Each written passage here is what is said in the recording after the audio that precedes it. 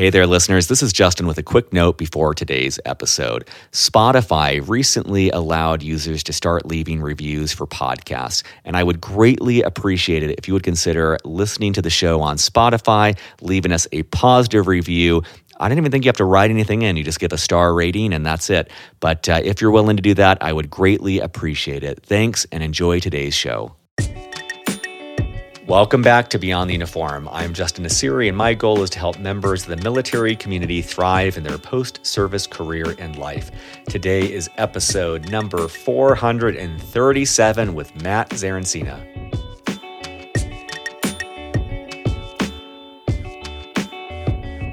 Blockchains are decentralized systems, distributed systems, and they're less efficient than centralized systems. And so when you think about it, blockchains aren't meant to solve enterprise problems; they're meant to solve industry problems.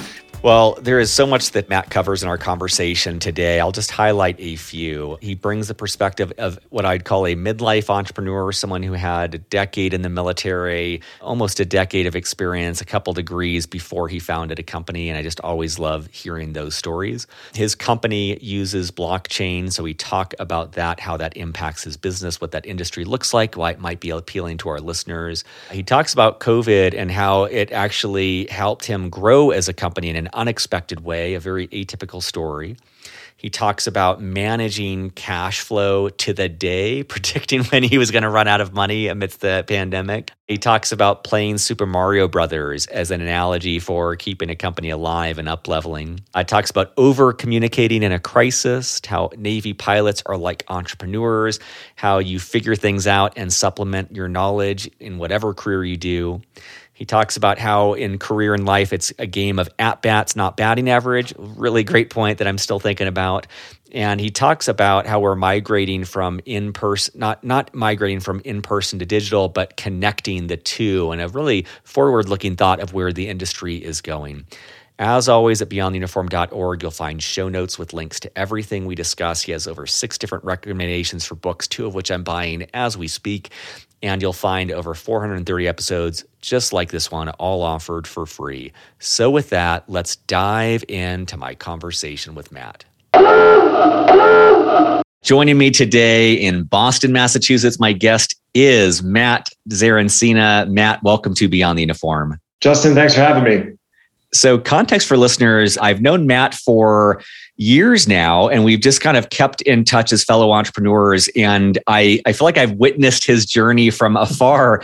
And we connected, in the last month. And I was just like, dude, we got to get you on the show to hear more of your story. 1, because I'm curious to hear it. 2, not only is it an entrepreneurship story, but I know that COVID, has had a big impact in different ways on their business, which was really interesting to see. And 3, I just think he's been really smart about the way he's grown the team. They've got a lot of success and I'm sure even more failures behind the scenes that have led to that. So let me give our listeners a quick background on Matt. He is the co-founder and CEO at True Tickets, which is connecting artists and performers with true fans through providing an end-to-end digital ticketing platform enabled by blockchain technology.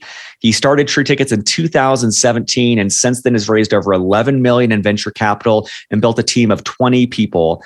He started out at the Naval Academy, spent over 9 years in the Navy where he served as an HSL pilot in ROTC at Cornell with a 1-year IA to Iraq. His career since the Navy also includes time at Deloitte as a consultant, in addition to earning both his master's in engineering and MBA at Cornell University. For the last 4 years, he has also been the head tutor of the Oxford Blockchain Strategy Program at Said Business School, which I'm probably mispronouncing, at the University of Oxford. So, Matt, I always like to make space, first of all. Anything to add or amend to that bio? I did spend about 2 years at a company called Thales. So I was a part of it. So Thales is a French aerospace and defense company. I worked in their US corporate innovation arm. So I was a director of innovation, led their blockchain project, their autonomous vehicle project, did a handful of other things there for 2 years. So between Deloitte and True Tickets, I did that for a little bit. For listeners, I'm going to focus a little bit more. Sometimes we talk more about the journey, and if we have time, we'll kind of go back to the journey. But one journey question that I had was, what was your first exposure to blockchain? Like, I know that's a really hot topic. It's not understood by myself or most people. When were you exposed to that? I'd say officially, so when I started my corporate innovation job, I signed on a couple of months before I actually started. And my boss at the time said, hey, I think we're going to have you do lead our machine learning project. So I spent like 3 months brushing up on machine learning, and day one in the Boston office for Explore, I walked in, this is December of 2016. And I sat down and, I was all ready to talk machine learning. And my boss goes, actually, Matt, blockchain, go figure it out for Thales. And so fortunately for me, my last project at Deloitte, I was actually at MIT and I was around a lot of the blockchain experts at the time and the cryptocurrency experts. And so I literally just got back on the red line and went to MIT and started knocking on doors and said, hey, I need to figure out this technology a little bit. So I kind of jumped right in, and that was the segue. So it was literally going to people at MIT and asking for, it's so funny, man, because I feel like that's so much of entrepreneurship. And I feel like that was also like a lot of my experience when I first was on a submarine of like stopping people and asking them to explain complex topics to me. So what a great start. And then how long was it from then until when you launched TrueTickets? Yeah, I started at Thales in 2016, a bit of a journey. And so I actually remember being in MIT, it was January of 2017, so second month on the job. And I was in a room at MIT and we were whiteboarding all sorts of different concepts that we could potentially explore for Thales. Maybe it was supply chain, maybe it was digital rights management, other things of that nature. And I was whiteboarding with an advisor to our company now, Thomas Hargenau, who's out of MIT and actually now lives 5 blocks from me. So we go for walks every 2 weeks. It's great to have access to that kind of thought leadership. But we got sidetracked at this whiteboard, and in about a minute, we basically architected, or I shouldn't say architected. That's probably a little, putting what we did too high a degree. But we basically outlined, how blockchain could impact ticketing. And we both looked at each other and said, wow, this could be a really good use for this technology in the space. And kind of left it at that. We said, all right, I'm of course working with a French aerospace defense company, and they had literally just sold their ticketing arm, so there wasn't going to be any opportunity there. So I kind of forgot that conversation. And about 6 months later, my co-founder Steve, who was actually working, he and I went to flight school together, and he was working on blockchain at the Pentagon, and we had kind of explored some opportunities to work together. Said, hey, I have a white paper on kind of a crazy ticketing idea. And he sent it to me and I read it. And I said, wow, this is exactly what Thomas and I talked about 6 months ago. And that was probably summer of 2017. So we started ideating on it, putting pen to paper, building out models, pitch decks, having some conversations. And we kind of conducted our first friends and family round and executed that in January of 2018. And at the same time, my corporate innovation group, they actually reorged it. So they were getting rid of it. And I had an opportunity to be a senior director of airport security sales or try to go run my own company. And I'd rather go try to run my own company than go be a senior director of airport security sales. Let's just say, I know no one knows this, but if they hadn't reorged, if it wasn't at least a nudge for you to jump out on your own, do you think you would have just kind of incubated on this on a side? Do you think you would have left anyways? I'm just kind of curious if you would have been nudged out of the nest in a different way, or if this was really the universe was giving you to get you going. The reorg helped, right? Yeah. So we knew somebody needed to run TrueTickets at the time. And we had a small set of employees, and Steve at the time was still committed to the US Navy. And so there was kind of a limited pool of people to actually run it. And I would say that the reorg definitely was helpful. Had the reorg not happened, do I think it would have been more challenging or harder, or would I have maybe incubated the idea longer? Potentially. I think that definitely could have happened. But in some ways it worked out for the best, because you really do have to jump right in, right? If you're keeping kind of one foot in your comfortable corporate job where you're making 6 figures and you've got 401k match and your healthcare, the job's fairly stable, it's easy to kind of have your side hustle, but then not fully commit to it because you know what you're leaving. And in the instance where I was confronted with, you're right, it created an opportunity for me to really explore this and not look back, right? It's not and I really did like the job at Explore, and I liked being the director of innovation. I liked the work we did. I thought it was really interesting work. I thought it was really interesting groups. I really did like that part, but the change did make the break pretty easy in that regard. And let's pause here for a second, especially for people not maybe terribly familiar with blockchain. If you were to, let's say you ran into some active duty Army guy on the streets of Boston, and he's like, oh, Matt, what do you do for a living? How do you explain kind of the company as well as your role within it? Blockchain is a type of a database, right? So nobody ever goes, well, we're a SQL database company or we're a relational database company, right? So it's an aspect of what we deliver. How I describe TrueTickets is we're a B2B enterprise SaaS solution for secure contactless digital ticket delivery. So think about, point of sale to point of scan. We're an enforcement mechanism for the ticket. And our solution, we're built to be ticketing system and ticketing marketplace agnostic. So our goal is to work with anyone, right? And while that's applicable to blockchain, blockchains are decentralized systems, distributed systems, and they're less efficient than centralized systems. And so when you think about it, blockchains aren't meant to solve enterprise problems, they're meant to solve industry problems. And so, that means that, that translates into our goal, which is we really aim to be trusted distribution provider for our partners. And we do that by coupling identity with accountability and ticketing. I was making a note. I hadn't heard that phrase before, actually, where you said blockchain solves industry problems, not enterprise problems. Did I capture that right? Yep. I mean, when I hear that as someone, in startups, when I hear that, I'm like, oh, that's industry disruptive. Like that's like much bigger. That's like inherently a big idea if you can pull it off, where it's like you're not just taking out a few companies, like you're shifting an entire industry. I appreciate that context. Let's talk about maybe, I don't know if you view it in these terms, but like the pre-COVID and then like mid-COVID and post-COVID. What was that first leg of the journey like as, you've jumped off with your co-founder who's also a military veteran, you're starting the company. Take us through like, what does that first year or so look like for you? Yeah, so the first year was 2018, right? And we actually set out, we built a B2C app, right? So consumer facing app. And we thought the best way to prove the efficacy and viability of what we're doing was build this consumer facing app. And that's going to help us prove out the concept. And look, we learned a ton in 2018. I'd say the biggest thing we learned was nobody wants another consumer-facing ticketing app. Mm-hmm. And to an extent, there was a serendipitous meeting with us, myself, and our very first enterprise client in Miami of 2018, in November of 2018. And I remember sitting down with her and she said, hey, I heard you're doing something in blockchain and ticketing. I said, yeah, we have this app. And she goes, we don't want your app. And I said, okay, what would you like? She goes, can you figure out how to plug your solution into our ticketing system and make our ticketing system better? I said, yeah, we could probably figure that out. And that really was the evolution of True Tickets, right? So we evolved from that B2C play to the B2B play. That really helped us, 2018 was a good learning lesson. And if anything, we credentialized ourselves and proved ourselves in the market, right? So we were one of the few people who actually had something. I mean, even with the app, well, it wasn't a lot. We did 7 events and 20 grand in top line revenue and 1,500 transactions on chain. So it was something, right? Which at that time, I'd say in 2018, there weren't a ton of people, especially in the US, who were actually building viable products. I think people were talking about it, but they hadn't actually built anything. And so, that was one of those where the evolution was very helpful. COVID was in some ways the opposite, right? So sometimes you're confronted with a situation and you need to change. And for us, it was the opposite in that it was really something we needed to persevere through, right? So a little over 2 years ago, we had done our first production run of what is now, the B2B service that we built. We did 24 tickets for Hamilton at the Adrian R Center in Miami. This was February 29th. We brought some investors down. We brought the team down, some friends and family. And the service worked great. We all got to see Hamilton. Fun fact is I had opportunities to see Hamilton prior to that show, but I made sure to hold off. And as I've told several people, I didn't want to see Hamilton until I could see it using our ticketing service. Wow. That was kind of a personal win there. And we were all super excited about the future, right? I'm sure as we all were.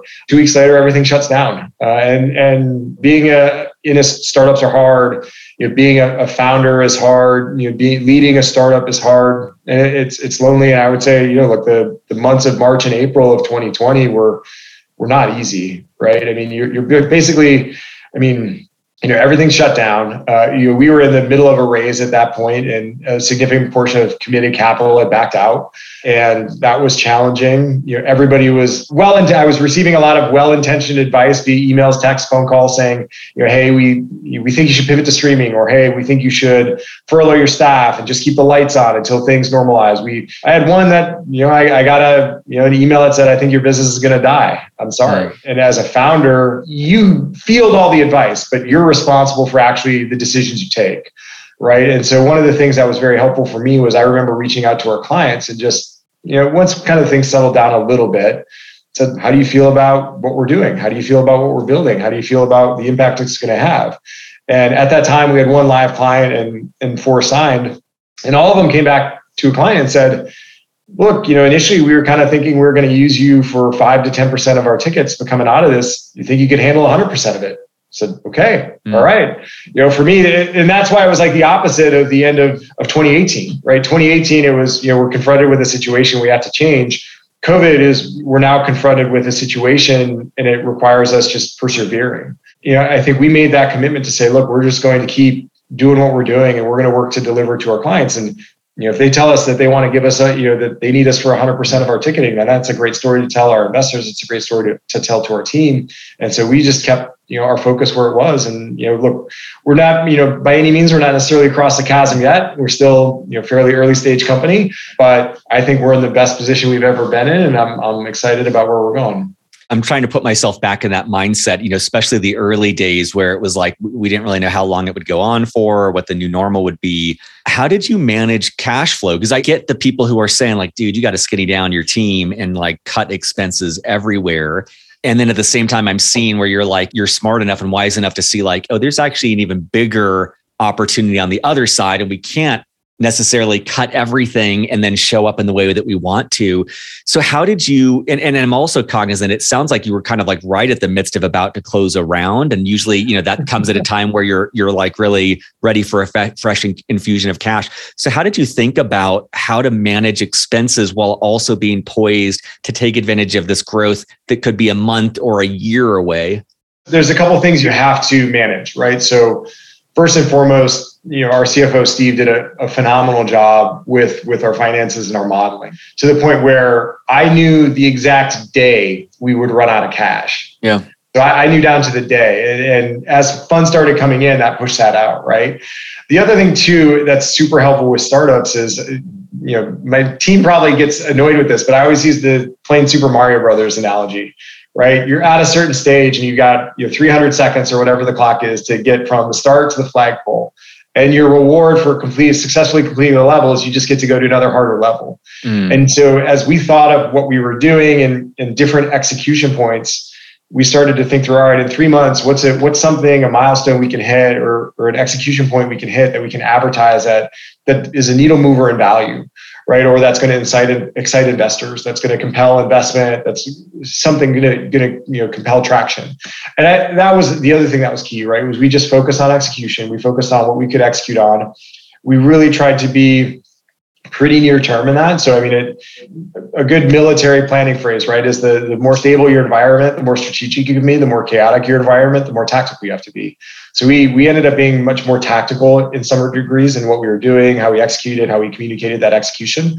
But then to add to that on the side, you're constantly talking with investors, updating them.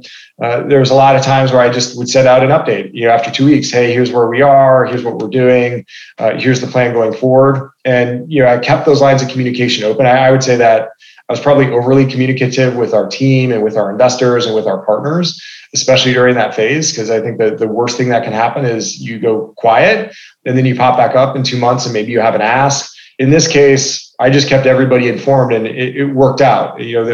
What I'm not talking about is there was a macro effect, of the economy where the economy like blew up in a good way, right? So, I mean, if the economy doesn't have that turnaround where you have now this kind of angel investors were essentially flush with cash, right? So you get to the spring and summer of 2020, the market rebounds and actually, goes well above where it was prior to the COVID crash. And you have these angel investors who are looking at public equity markets saying that's kind of expensive and I like startups, right? And so that made it, there are macroeconomic factors that are completely outside of our control that actually work to our benefit to a degree, right? The other macroeconomic factor in ticketing is ticketing's been one of those industries that's been slower to adopt technologies. And it's not because people in ticketing don't see problems. It's not because they don't know how to solve problems, right? What people need to understand who aren't in the ticketing space is ticketing is a mission critical system, right? If ticketing breaks, if you break ticketing once, you're done. So the Silicon Valley mantra of, move fast, break things or scale first and then figure it out literally doesn't work in ticketing. Because the minute you mess up someone's ticketing, you're done, right? And so it's very much a measure twice, cut once environment, right? And that was critical for us. And when you think about why ticketing was so slow to adopt digital, it's because the solution they had worked well enough. And what COVID did was created an atmosphere and an environment where venues and others issuing tickets could experiment a little bit more and experiment safely and make the moves that maybe they always wanted to move, but they had this kind of overarching umbrella of COVID that allowed them to kind of engage in probably decades of digital transformation in a period of months. And so that was a silver lining for us, being a digital primary, a digital first solution. When you've got clients saying going from 5 to 10% usage to 100%, in some ways we just happen to be, at the right place at the right time. I like the counterbalance of that though too, where I mean, like right place at right time, because you endured when many people told you to quit and you went through like horrific circumstances that I would never want to go through as a founder. So I see the balance of both of those. One question I had too, this is completely off this vein, but when you first started, it's a very tech heavy solution from what I understand. How did you build out that tech team? Like, how did you build the actual infrastructure for the company? It started in some ways. We started with more, contract dev to begin with, and then one of our essentially our very first tangible hire, Andrew Pinkham, was our CTO. But I knew Andrew from when we worked at Talis. The second big hire was our head of business development, Ken. Ken was formerly at a blockchain startup that was the only one that was acquired by a ticketing company, Ticketmaster. Ticketmaster bought his startup in October of 2018. And one of our investors was connected with him, and he didn't want to go to Ticketmaster. And he thought there's a huge opportunity here still. In fact, a bigger one than the one I just left.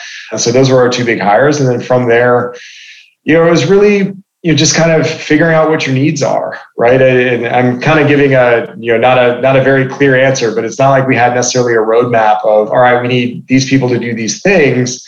It was really just kind of saying, all right, what are the most immediate needs, and are those long-term needs? Are those short-term needs? And for the long-term needs, we started to grow people, or started to bring people into the company that we thought would be good fits. Now, what we've definitely done a better job of growing the team here in this past year is we've definitely reorganized into a more product focused team. So we've gone from kind of a large kind of technical team or product team to essentially multiple product groups. And so we're much more focused on product. We've started to bring in product managers, technical leads to really lead product development. And we're starting to see the impact of that on our solution, not only in the quality of the solution, but how quickly we're able to develop solutions. So I'd say the early on, it was, we just had only X amount of cash, and we kind of had X amount of needs, and we tried to do the best to fit the cash we had with the needs we could fulfill. We're starting to be more strategic, and we're really building our team to be a team that can be scaled from 20 people to 200 people. And so I'm really excited about that. The changes we made, and specifically focusing on product, specifically focusing on outcomes, right? So, never confuse effort with progress, right? Never confuse output with outcomes. So obviously, especially as a startup, if you're going to be successful, you have to find that one scalable thing that you can execute on, right? It's so easy to get distracted or want to focus on other things. But, core to your success is finding that one kind of major pain point that you can solve better than anybody else, and getting that out to market. And that then unlocks doors, right? Those are like keys. They unlock doors for other future opportunities that you can explore when the time's right. When you were first starting, it sounded like this company in Florida kind of pulled you into this direction of shifting from a consumer app to more of what you're doing now. As you have like these product groups, as you have, I'm guessing, a much more feature-rich product, what's your sense on like how much of that is customers pulling you in it and like kind of dictating your roadmap or kind of guiding you on that versus your team, seeing the matrix and seeing where things need to go? And I know it's not like a clear distinction between those two, but I'm just kind of curious if that balance has shifted over time where you own it more, or if it's still just listening to clients, what they're needing. It's a mix of both, right? Obviously, look, you don't have products dictated to you. Yeah. I think there's I'll kind of butcher paraphrasing Henry Ford, but if you ask customers what they wanted, they wouldn't have said a car, they would have said a mechanical horse. Yeah. Right. So one of the things when it comes to focusing on outcomes is really just understanding the pain point. So a lot of times when we start talking with current clients or prospective clients, it's tell us all the nightmares that you deal with in ticketing today. Just tell us problems, tell us the pain points, tell us the things that just make your job awful. Mm-hmm. And then what we try to do is understand, what are the capabilities of our service and what we're building, and what are the outcomes from those pain points that they can affect or they want to affect, right? So what do they want to drive? And then once we understand their pain points, the outcomes they want to affect, and the capabilities of our service, you start to align and say, okay, do we enable that today? Can we enable that tomorrow? And a lot of it's just exploration and discovery, right? So I think you have to have a team that isn't focused on walking in with the solution already pre-baked, right? It was very hard, as an engineer, right? I'm an engineer by trade, and you've got a engineering background coming from Navy. It's one of those where we kind of want to walk in and already have like an idea of what the solution should be. And so I think the biggest learning for me and our team is to walk in and listen, but encourage our clients to not already have a solution baked in. But let's try to understand, maybe there's a new solution we haven't thought of, right? That's out there that we can engage, right? I mean, you're moving from a physical environment to a digital environment. That's a lot of change, right? And that's actually a lot of opportunity. And so I think sometimes people get caught up into, well, here's what we did with a physical ticket. We should just replicate that in the digital world. I think you're missing out on a massive potential opportunity for engagement and efficiencies and all sorts of other things that you can enable by kind of already walking in with the solution predisposition. So I would say that we collaborate with our clients. We're very product and outcome focused, but I would say that we try not to kind of walk in with a preconceived notion of what the answer is. We try to be very open to new potential answers and ways of doing things. And again, COVID has been very helpful with our clients. They're much more open to looking at their ways of working and questioning why do they do the things they do. And I think having that open mind is so critical to being successful long term. One thing that's fascinating about your story, and I might be misinterpreting it from an outside perspective, but I see in you someone who has, let's call it nearly a decade of experience in the Navy or the military. You have over half a decade in consulting with Deloitte. You have 2 master's degrees. And so the story that I'm telling myself is like, wow, you had a tremendous amount of experience before you started your own company versus a little bit more social media centric 21-year-old who does it, right? And I think that's really interesting. And then I also think of like, wow, you had 15 years in very large organizations, and then you're literally building something from the ground up. And I'm just kind of curious your thoughts on ways in which that depth of experience helped you, and also what allowed you to switch from really large structured environments to guerrilla warfare, creating the rules as you go. Yeah. So interesting question. And there's a book I read recently called Super Founders. And one of the questions in the book, it's more of a myth, right? One of the myths is, do you have to be, a 20-something, Stanford dropout, right, to be a successful founder? And his data shows most successful companies are started by people in their 40s. Right. So I think there's this myth out there that, to build as much as I hate the phrase unicorn, right, you have to be this, 20-something wunderkind, super uber intelligent person that sees something no one else sees. And look, there definitely are stories out there like that. Right. But, I wouldn't say that the data necessarily supports that. From the experience standpoint, yeah, I mean, obviously, look, the U.S. Navy is hundreds of thousands of people. Deloitte's hundreds of thousands of people. Thales employs tens of thousands, probably hundreds of thousands of people. That said, the individual experiences are very different, right? As a pilot, in some ways, you kind of are a bit, at least the Navy pilot, kind of are an entrepreneur. The minute I took off the deck, that was my aircraft. The admiral of the air wing could tell me to do something, and I could say no. Right? Because if I did something wrong, I'm the pilot in command. I'm the one who has to sit in front of the board. Right? So in that instance, being a pilot was kind of nice because you could run your own mission. Right? You had a lot of flexibility in how you conducted yourself. At Deloitte, again, Deloitte was a big organization, but I was consulting on teams of 5, teams of 10. And you're walking in and you're being presented with a problem and you have to solve a problem. Sometimes you solve a problem in 2 weeks. Sometimes you solve a problem in 2 months. Sometimes the problem, you're solving it in 10 months. And so while it's a big organization, I would say that, consulting was super helpful for me because it just gave me a lot of exposure. And I do like to joke that consulting is a halfway home for, the professionally undecided. You don't know what you want to do. So you go into consulting and you're like, I want to get paid well, but I don't want to pigeonhole myself into one specific thing. And I had done some innovation work at Deloitte and I liked it. And the job at Thales seemed super interesting. And so, just like consulting is a halfway home for the professionally undecided, corporate innovation is a halfway home for startup wannabes. You want to wear jeans and a polo to work, and you want to talk with cool startups. You want to say, well, I'm not a part of this big corporate machine. I'm doing this like leading edge stuff. And part of my progression, that was by intent.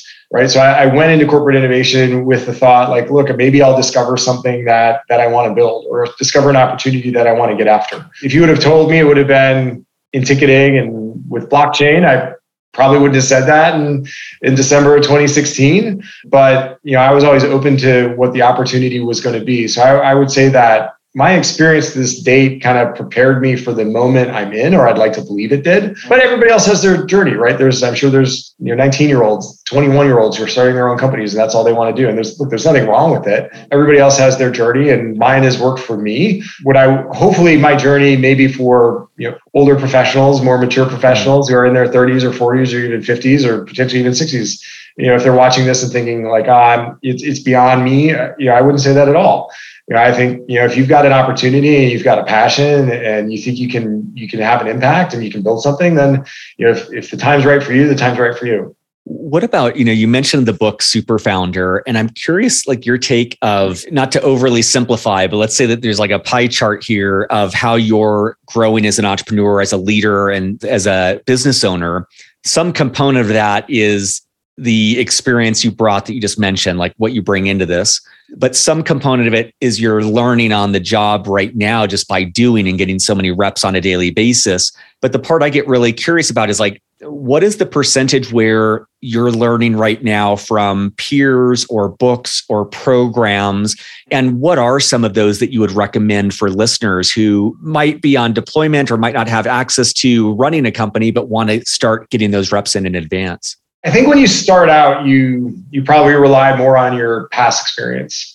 I think part of it too is maybe you're not quite comfortable with your ability to learn as quickly. So you want to just rely on something that's comfortable. I would say that over time, I've become more comfortable with a little bit of the ambiguity, a little bit more of the unknown, and knowing that, okay, I don't have the right answer today, but I'm going to get it, or I'm going to figure it out, or I can stitch some things together. The intellectual curiosity, the being willing to adapt to circumstances and just grow personally and professionally of your own fruition, that's a huge aspect of it. So if I was to give it a percent, maybe it's like 25%, background knowledge. I'd say 50% is probably that intellectual curiosity and just being able to figure it out on the fly.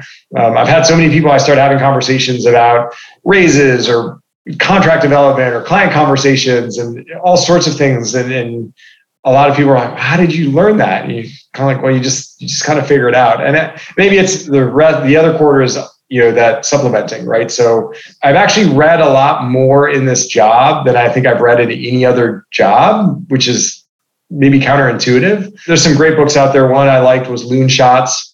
I think that's a phenomenal way of thinking about, keeping an organization in dynamic equilibrium.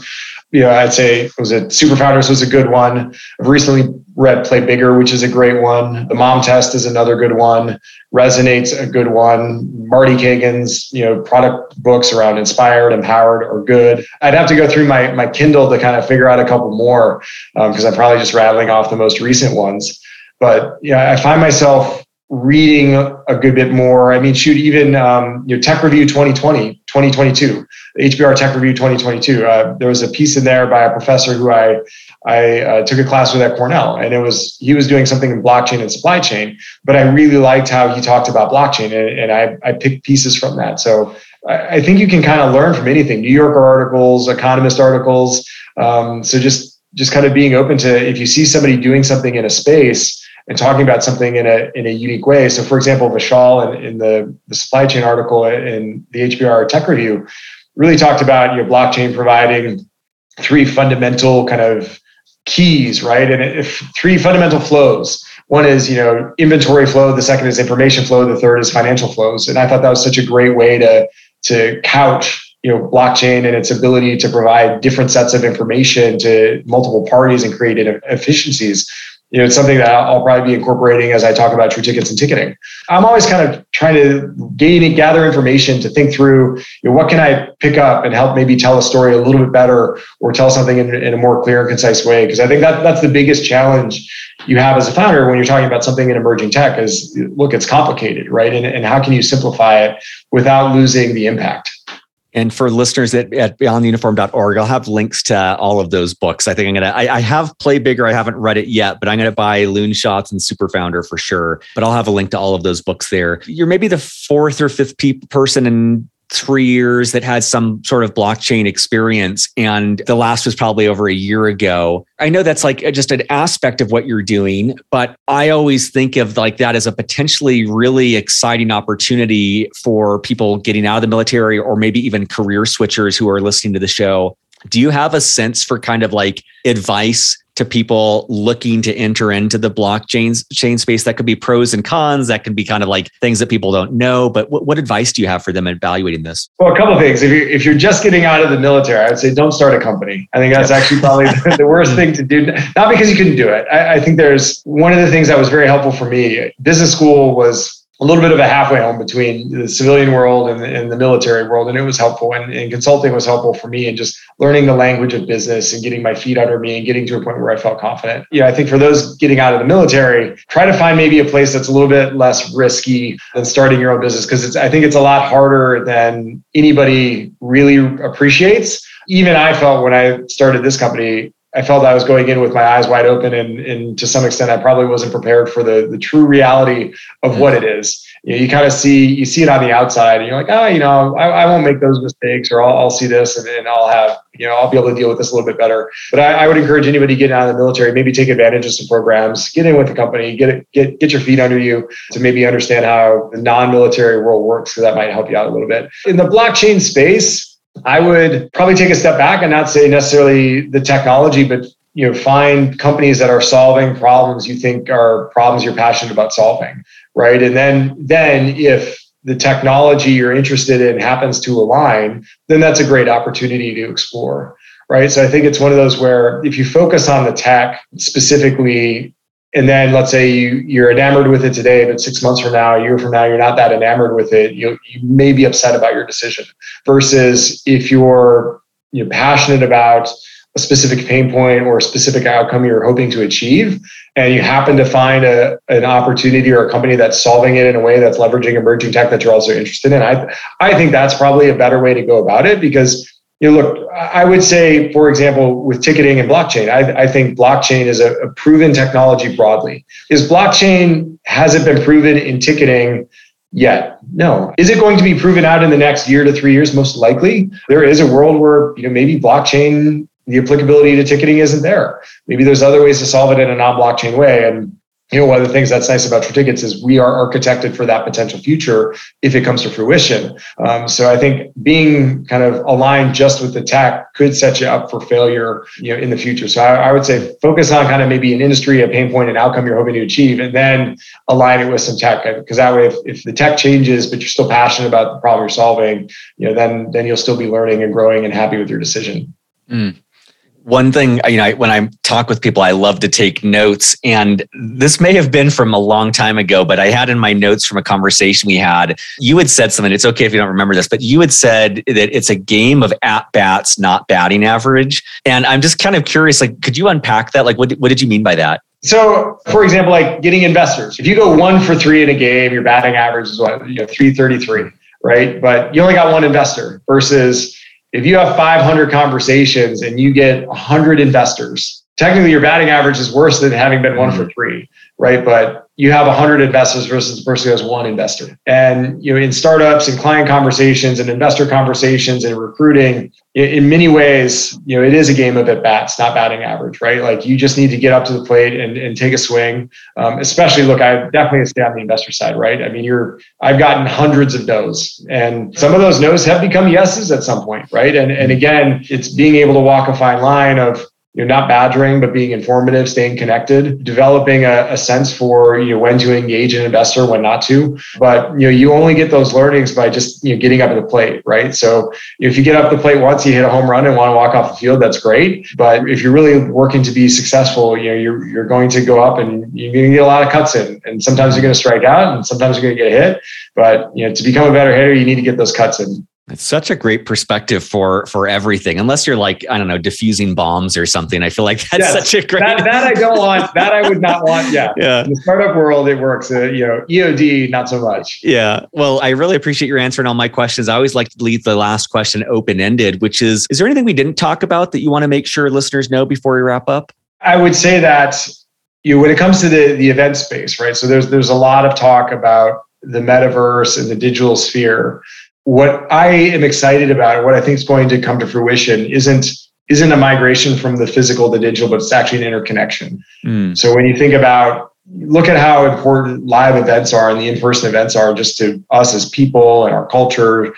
And it's the connection of the two, right? So it's going to a performance at Boston Symphony, it's going to a game at Fenway Park, and then it's somehow being transported into a digital world where there's some element of digital scarcity, digital uniqueness, but it's an engagement then that compels us to come back, to want us to come back to the physical world. And I think, when we think about where technology is going and what it enables, I don't see it as a migration from the physical to the digital. I think the truly profound solutions are going to be these solutions that integrate the two, right? And that enable the two, right? So create these gateways from the actual verse to the metaverse and back. And I think that's going to start to transpire and gain traction here in the next 5 to 10 years. And I'm excited for what that ends up being, because I think there's so much potential to connect the two. And right now they're viewed as maybe as a little bit at odds, right? Like they're competing against one another versus I think there's going to be a world of cool opportunities and experiences that are opened up when those worlds are bridged.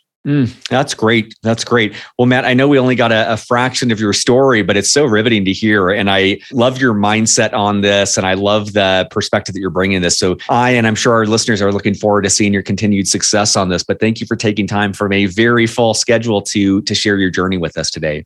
No, happy to do it, Justin. Always good to chat. Surface.